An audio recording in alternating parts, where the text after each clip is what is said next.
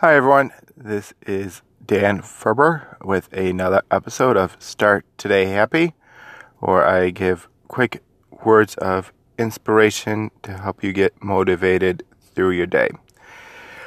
So, summer's been pretty good so far. It's been, finally getting some warm weather and sunny days, which I'm enjoying.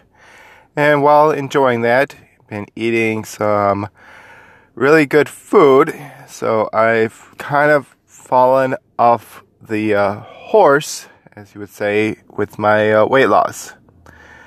And I kind of came up with this idea for this podcast, is that, it's okay at times that you fall off your horse or fall down.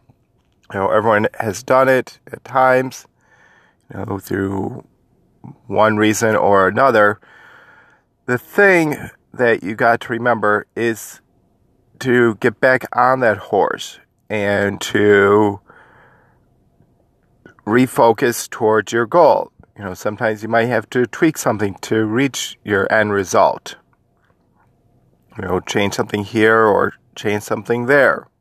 Reevaluate your goal and your mission and how you plan to get there. And so I had, reevaluated what I wanted to do. And so last week I gained, a few pounds, but hopefully next time I do get weighed in, I would have lost that and more, since I